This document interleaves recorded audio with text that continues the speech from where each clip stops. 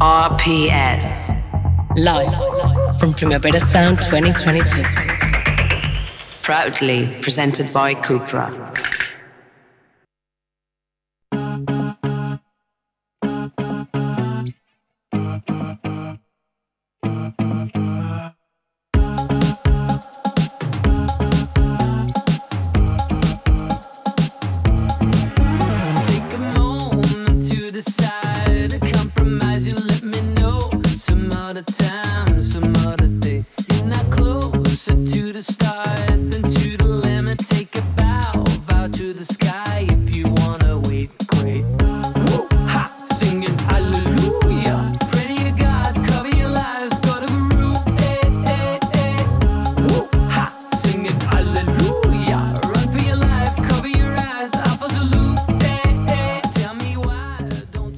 Gentlemen, you're listening to the weekly review broadcasting live on Radio Primavera Sound from the Parc del Forum.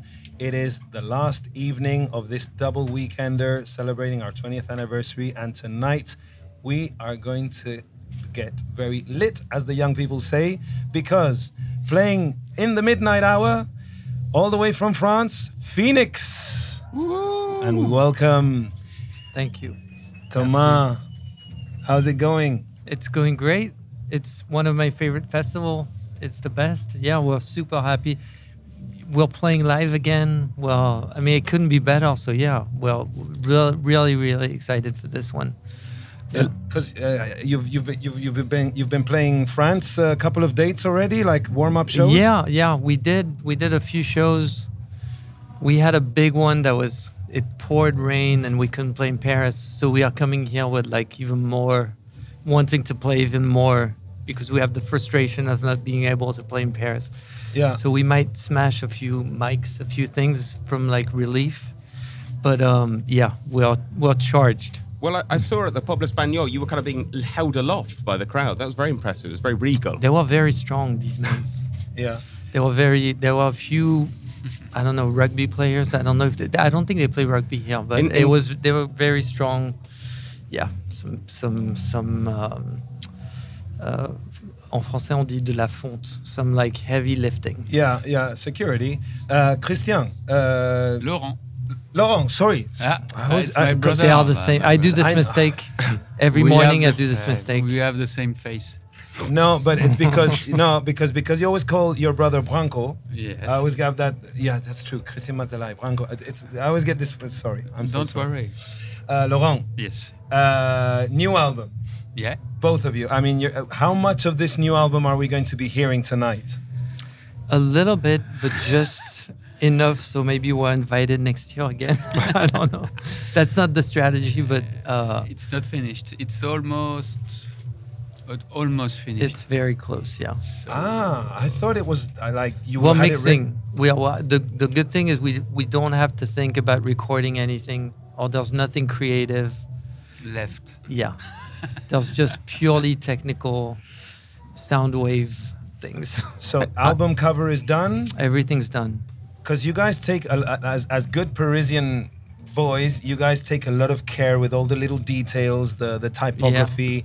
Yeah. Is there going to be on the last album, on Ti Amo, you guys had the ice cream machine, the vending machine, because it tied in with the theme of Italian summers, and the gelato, the tutti frutti. Is there going to be something this year for the fans, something to take home apart from the music?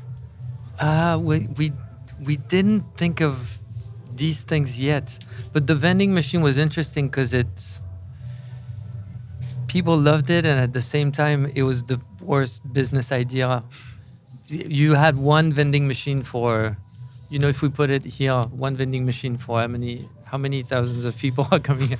Yeah, so not line, this year, Thomas. Don't. Yeah, don't go there. We've had enough of lines these. And yeah. Okay, I sense I understand what you're trying to communicate to me. Yeah. And is Alpha Zulu kind of quite typical of the new album? Because it sounds very, very different. It's kind of got that sort of electronic-y, kind of riffy edge. Is that quite typical of where you're going?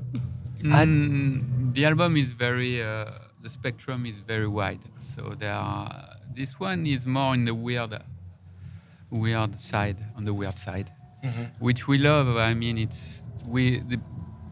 the best songs sometimes are the one when you hear them first, you're like, what is this? So we wanted to create this emotion at the beginning. Then there's more traditional Phoenix, more tender stuff, maybe. Yeah. Yeah. Are you referencing Busta Rhymes on the song? No, well, maybe, because Could be. when we were making our first album, this was the song that was on the radio the most, maybe, and I think a lot of the bands that we grew up with, you know, all the French Touch, there were a lot of people that loved this song, and I think it's in our DNA somehow. But I don't know. I'm not sure. Maybe I'm saying Wuhan. Maybe it's dependent. I have no idea how this came. I don't think so, but I'm not sure where these things come out. You know, why? I know the Alpha Zulu part, which was a flight that was like very scary, and that was the airplane tail. Yeah, hang on. Explain. Yeah, what's this title like? What's the reference to? The end of the airplanes, they have the aeronautical alphabet. So Alpha Zulu was the plane. Yeah. So the plane was kind of going down. It was like Alpha Zulu, Alpha Zulu. For the AZ, no? Like yeah. if it's like AZ 909, no? Alpha Zulu. And that stuck with me. What did you like about the phrase? Or was it just because it was Alpha Zulu? Yeah. I think it felt like a life-threatening moment. So it was like, I'll take it. Whatever it could have been. I don't know if it was Papa Charlie, if I would have named the song Papa Charlie, maybe. And usually, you've always had an external help making your albums. I know you guys obsess over things, little details. Sometimes it can take forever, right, to finish a song. Yeah. Was it like this time around? Were you faffing about a lot? Yeah, we spend a lot of time on small details that no one will, even ourselves, won't notice in 2 years. Yeah. But that's part of our personality. This time we did the album on our own, almost. We had the most beautiful studio of the world because it was in the Museum of the Louvre, you know, in the palace of the Louvre. You recorded in the Louvre? Yeah, they let us down. It's the palace of the Louvre. There's the Louvre, and then there's another museum called Musée des Arts Décoratifs. Oh. And we had an empty room there where we created a small do-it-yourself studio. Yeah. And we stayed there for 2 years. 2 years. 2 years in the Louvre. And it was empty because it was the pandemic. So we were in an empty museum with, But usually there's a lot of bureaucracy to use, like an official building, like the Louvre. First of all, why did you decide to record there, and what made it easy for this to happen, for you to build a DIY studio? I think we always like a place that's not necessarily appropriate for music. You know, a place that doesn't have gold records on the wall, so these have like amazing everything else. When we knew we could, I remember with Chris walking in the garden, being like 15 or 16, and thinking like, what are all these rooms? I'm sure some are empty, some are, and then it was possible. Somehow, they were looking for a band. They were looking for people to make music and create things in there, and we were. Our name, I don't know what meeting. I wish I was a fly on the wall in that meeting, and so we stayed, and then pandemic happened, and we stayed for a long time. Yeah. And One thing, I think that feels sort of oddly appropriate for you because obviously rock music is an American thing. But one thing I've always really loved about Phoenix is you feel very European. I don't mean that in an insular kind of way. Obviously, Ti Amo was like a sort of more explicit reference to that. Do you feel like a very European band? Yes, I think I would definitely say yes. This was the perfect place for us because it was very inspiring, and also the art. When you go to that museum, sometimes you see the art it's very curated, and our studio is becoming this storage room for all like different mix of, and that was even more inspiring to see art presented to you that way as a strange, things in like on the side that don't really go together, and and it felt like it related to our music somehow, how we perceive the influences, but we do feel, Europe is a big, I mean, his dad's Italian, our moms are German, we're French. Yeah. There's a lot of Central European. Yeah, even with Listomania, you were like making Franz Liszt popular again, like as he was like the first rock star, you would say. Yeah. And like it was like a thing, and the video clip you were shooting in, I don't know where it was in Europe, but it had that European feel. I can see. In Bayreuth, Yeah. shot there. But I've also got the sense that for a while, like you weren't heroes in your own country. Like everywhere else, you were like superstars and filling stadiums. But do you still get that in France, where there's a little bit of, how sometimes they were saying that about Daft Punk, weren't they, Ben? That you talk about that in your book about Daft Punk, which we'll talk about. How France kind of rejected Daft Punk because of their international success. That happens here as well sometimes. Do you still feel that perception that maybe like, oh yeah, Phoenix, they're so big in America, they're filling Madison Square Garden, we don't care about... Is there that thing? I think it took us 10 years almost for people to be like, okay, they're okay. But and now sometimes it's hard, even because now it's like, well, we know them really well, their family, so that better be good. When you play a show there, you have to really, they want you to, they've seen so many, they want you to like transcend yourself. Every time it has to be like I don't know, Nina Simone experience where it's out of body, and then there's tears and things, and they have really high expectations. And that's my impression of French shows. Do you think one day it will flip and everything you do will be perfect for the French audiences, and you'll be able to play like the Stade de France until you're 80? It's changing, because a new generation is coming with different values. Yeah. When we appeared, our world was dominated by old guys who had very bad taste. That's it. And now it's a change of guard. You say that? Yeah. And that's the way humanity works, and it's a good thing. Yeah. I find, again, one of the things that really interests me about Phoenix is you change a lot between albums. Like every album is like a different sound. Do you ever sort of worry when you come back, like that people are going to they've just caught up with Tiamo, and then you're like changing again? We don't worry about other people's perception. We have to deal with our own, life, trying to find something that will keep us intrigued. I must worry about the three other guys. So that's taking a lot of energy in my brain. Yeah. So we don't really care. And I think the beauty of music is when you get something you don't expect. So I'm not worried at all. Yeah. Should I be? No. You'll see tonight. You've done all right, I think, yeah. But one of the things that I love the most is the way you can sing about mundane things like cheap perfume, like the Jacquard Noir, which became a thing. Did you see the Family Guy joke where they were talking about Jacquard Noir? No. And it's like the perfume of men who kidnap women and make them become, slaves. And this kind of, it was the official smell of these really shady men. I was like, did that come before or after they heard Phoenix? I don't know. But you make songs about cheap perfume, Scandinavian leather. Is there gonna what kind of things have you been singing about on this new album? Well, there's one line that says there's a purple cloud in the consommé, which might be the weirdest line we've ever.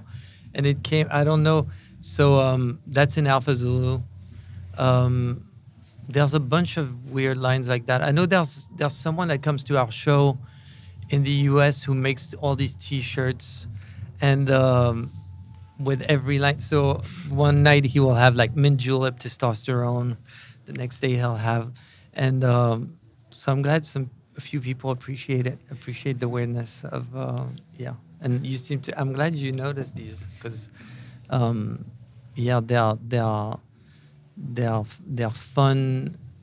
At first, it seemed like it was almost like an Easter egg or something, Yeah. and now it's just mostly this. But you have to be careful nowadays because it could be perceived like you are. You know how now you have to be careful about what do you call it, elitism, or being a bit snobby about like Drakkar Noir is like, oh, you know, like there's certain type of people use Drakkar Noir, and now it's delicate. No, do you guys are you on guard with the cancel culture? No, I mean not for this. I don't think for this because I think besides Drakkar Noir, I don't think there's anything. I mean, Mint Julep Testosterone is about, you know, there's a lot of, you see Kentucky Derby, you see these males that have like pumping iron and they're wearing these super tight shirts. And I always thought that was like a very specific, and they're drinking Mint Julep because that's what they do there. Official drink, the Kentucky And I Derby. think, I mean, I don't think it's cancel. I don't know. We talk negatively about people who are in a position of dominance. Yeah, exactly. Punching up. That Ben taught me. Always that. punch up. Always punch up. Yeah. Gentlemen, Always punch up. Always punch up. Never down. Uppercut. When we were kids, Drakkar Noir was in every magazine. You had an advert. They had billions of francs back then. So for us, there's no problem. No problem. Even Teen Spirit smells like Teen Spirit. Teen Spirit was the Deodorant. perfume. Yeah. I think that's the same idea, sort of. Yeah. It's like the testosterone perfume, I stronger than your own smell. I was going to say, I have a theory about people who write songs in a language that isn't their first language. That they write better lyrics because they kind of bypass their own language and kind of maybe go for the simple emotions or simple feelings. I often think about ABBA, to be honest. Yeah. Do you think that's true? Do you feel it in your own writing? True. Yeah, I think that's what we are going for. Correct. Oh, I mean, in growing up, I remember like all these, the French Nobel Prize.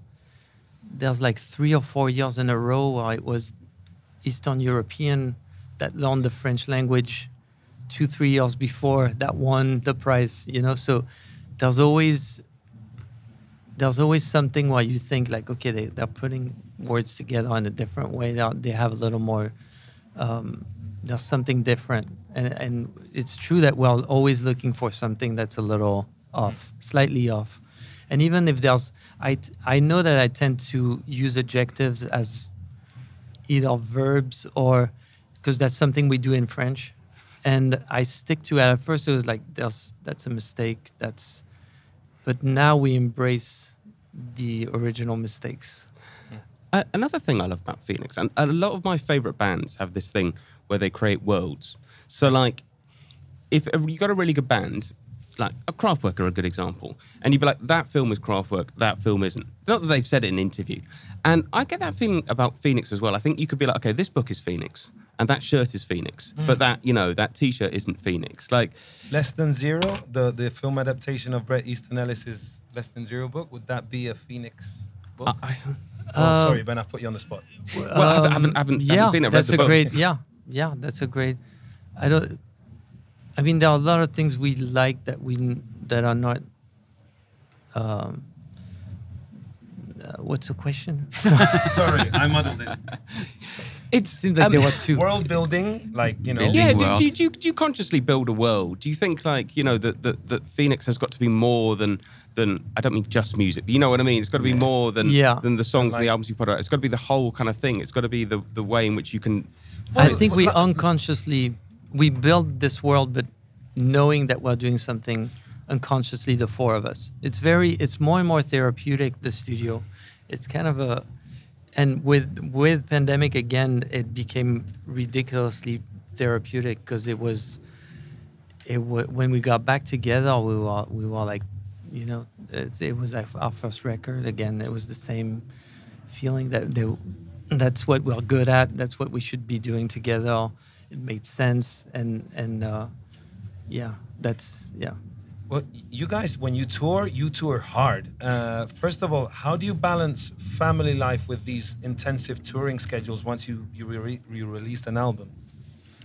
We do. Our strategy is very good for private life, Yeah. but our management hates it because we do little sections of 2 weeks, and then we go back home, enjoy life, have a coffee on à la terrasse.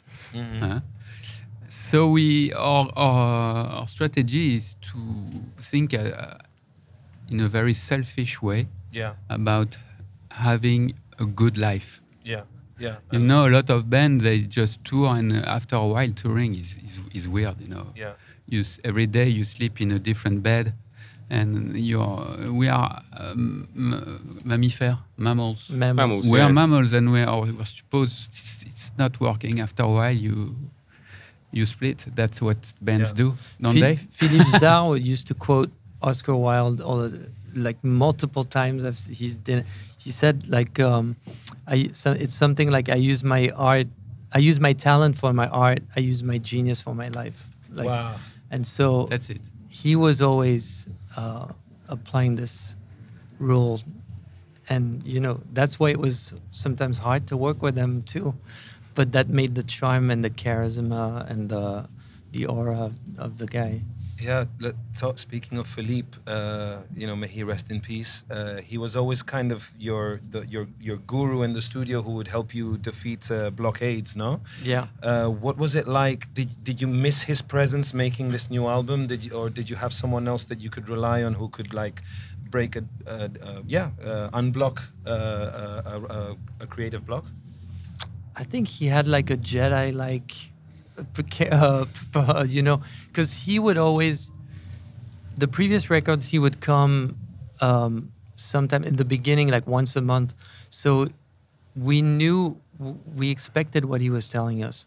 So this time it's no difference whenever we're thinking about structures of songs or I think we can guess what he would like to hear.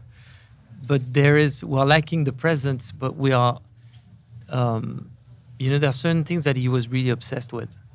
Track listing was one, and we haven't done that yet. Uh-huh. And that's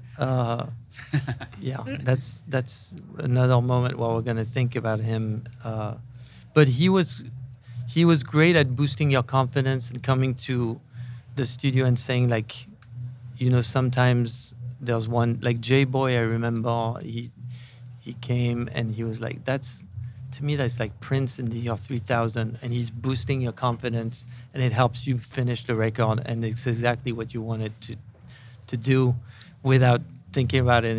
And so he was helping us in that way, just understanding exactly where we wanted to go, even though he was really confusing sometimes in the most charming way. So I'm fascinated. I love a good track list. And, I think in a way it's almost less important now, or it feels less important in one way, but in more important another, because we're all making playlists. So Yeah. What is the secret or a secret to a good track list for an album?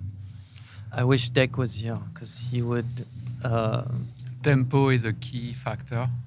Going up steadily, or No, you have to climb and break, I guess. Yeah. Yeah, if it's too similar, it doesn't work. Then If it's there's too, it has to be the keys. at least It's 8. keys. The keys are The keys. Wow. keys of the songs. Yeah. So it's a very complicated alchemy. Yeah. Okay. So we don't know. We don't know the secrets, yeah. but we know when it doesn't work. That we notice. And where do you play demos? In the car, or do you have a room where you like to listen to? Do you listen to it together, or each of you go separately? The best track listing is Johann Sebastian Bach.